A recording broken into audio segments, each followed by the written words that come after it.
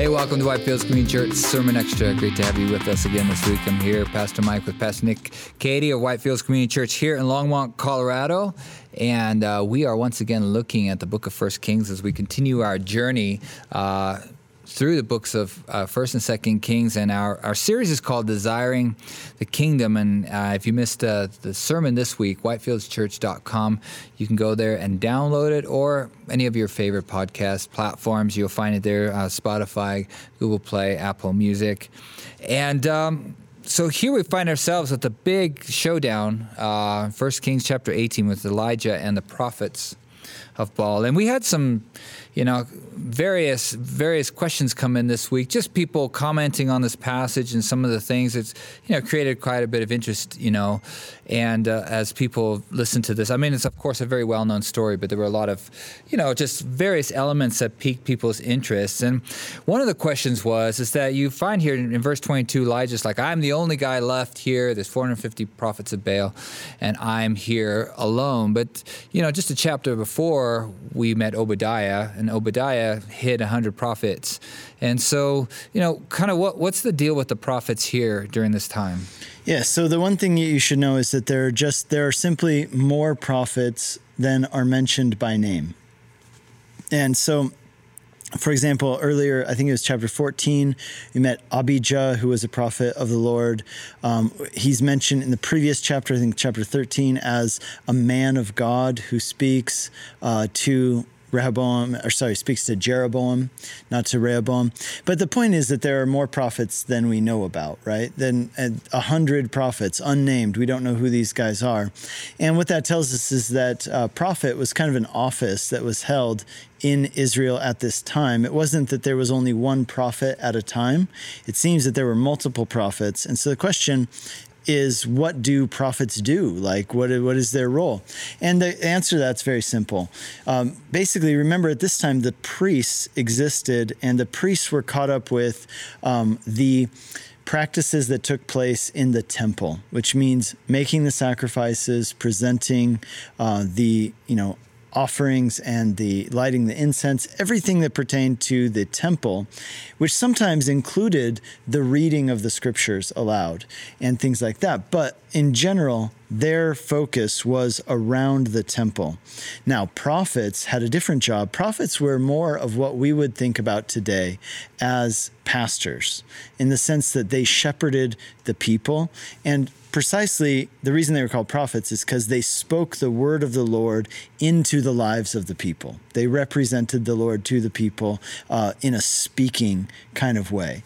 And so we see this with the prophets. We see that there are prophets, even as we go on, who do different things. In fact, even some of the writing prophets, as we might call them, we see that some of them overlapped with each other.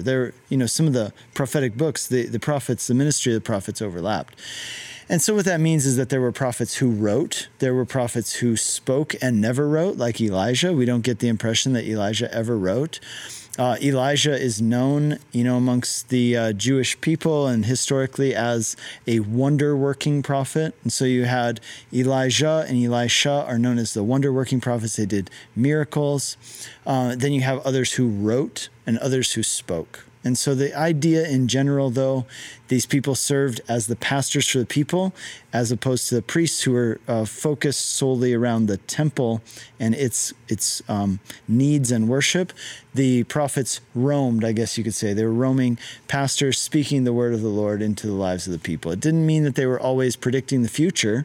A lot of times it could be just the word for today. But, as a pastor, that's one of my prayers, is that God would give me a prophetic word. And what I mean by that is not that he would help me predict the future. What I mean is that he would give me a word from his heart for the current situation, for the people. So. Yeah, no, that's good to clear that up, make that, kind of define a little bit more for us, kind of give us a window into the role of Elijah during this time. And then one of the other things that came up from your sermon, you made reference to, just what fire and what rain kind of represented. We have these type ofs, through Scripture where things tend to represent the same meaning as we go through the pages of the Bible. And you kind of gave a definition of rain being kind of like the mercy of God falling upon upon his people. But then somebody brought up, like, well, what about the flood? Right. Yeah, fair enough. And I can't say that these are always the same way. Like, so Peter talks about, fiery trials. So when Peter mentions fiery trials, he's not saying that those things are God's judgment in your life. He's saying that those things are, in a sense, a form of God's grace, allowing that difficulty to come into your life for the purpose of cleansing you. So that to say, these types or symbols, they're not always referring or always symbolizing the same thing. Sometimes fire can be a form of grace, is what Peter tells us in 1 Peter.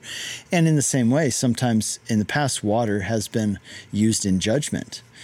And you could think about water in general. I mean, that's a whole different discussion. That a lot of times in ancient thinking, including in the Bible, water is a symbol of chaos. Right? So it says that in the Psalms, a lot of times it refers to this idea that the waters saw God and they trembled, or that the Spirit of the Lord hovered above the waters in Genesis chapter 1. It's referring to chaos, because you think about water. Anytime you're out on a boat, right, that water's moving, it's unpredictable, it's unstable. And that's what it represents in our lives. So when you see Jesus calming a storm, there's a symbolic piece in there too. Not only did he literally calm the storm, but that symbolized the fact that he's bringing order into chaos. And he does that in our lives, right? So when Jesus walks on the water, he is walking on the chaos, and he's sleeping and resting in the midst of chaos. That's the symbolic part of, and again, I'm not saying that that's a symbolic story. I'm saying it is a actual story that took place, but this is what it represents in general, water. When I talk about rain representing mercy and grace, I'm thinking mostly like Matthew chapter 5. Jesus says that God sends rain upon the righteous and the wicked. In that case, Jesus is referring to rain as a form of mercy and grace, what we would call common grace, right? Something that, as opposed to specific grace. So there's a specific grace that God does in our lives when he saves us or gives us some gift that belongs to us as the children of God. But there's also common grace, right? The sunshine today, the beauty of the mountains that everyone enjoys, whether they love Jesus or not, the rain that falls that causes the crops to grow, whether you're a follower of Jesus or whether you're not. So that was the sense in which I was referring to it, but it's a fair enough point that these symbols are not ubiquitous, right? They don't always only mean one thing. Mm-hmm. Yeah, no, that's good to clear that up. And we also received an email from somebody, and they just kind of made a comment about just the prayer life of Elijah. And I was just very, very interested to, one of the things they read was the fact, wrote was that he asked, as you said, the rain falls on the just and on the unjust. And as Elijah prayed that there would be no rain, he would also be the victim of that, that prayer in a sense where no rain would fall on him. And the Bible, talks a bit about Elijah and his prayer life. Yeah, it takes an incredible amount of faith to do that. And, I think about Paul in Philippians, where he's saying, I've learned to be content in all things, and my God will supply all of my needs. That's a statement of faith. And you remember that at that time, Paul's talking about being in poverty. He's writing from a situation in which he's under house arrest and he doesn't have any money. And he's saying, God has taught me to be content, and I have everything I need through Christ Jesus. He can do all things. He's writing out of a place of saying, I'm going to trust God. I don't know how he's going to provide for me in the future. I just know this is what he's calling me to do, and I'm going to do it and trust. Same with Elijah, right? He knows if I pray that it's going to stop raining, well, that might affect my water supply, might affect my food supply. It's going to be bad. But this is what God's calling me to do, so I'm going to step out and do it, even though I don't know how he's going to provide for me, but just trusting that he will. I loved one piece of the story yesterday, which is that, Elijah pours all this water on there. Now, likely this water came from the Mediterranean Sea, but it's also possible it was drinking water, we don't know.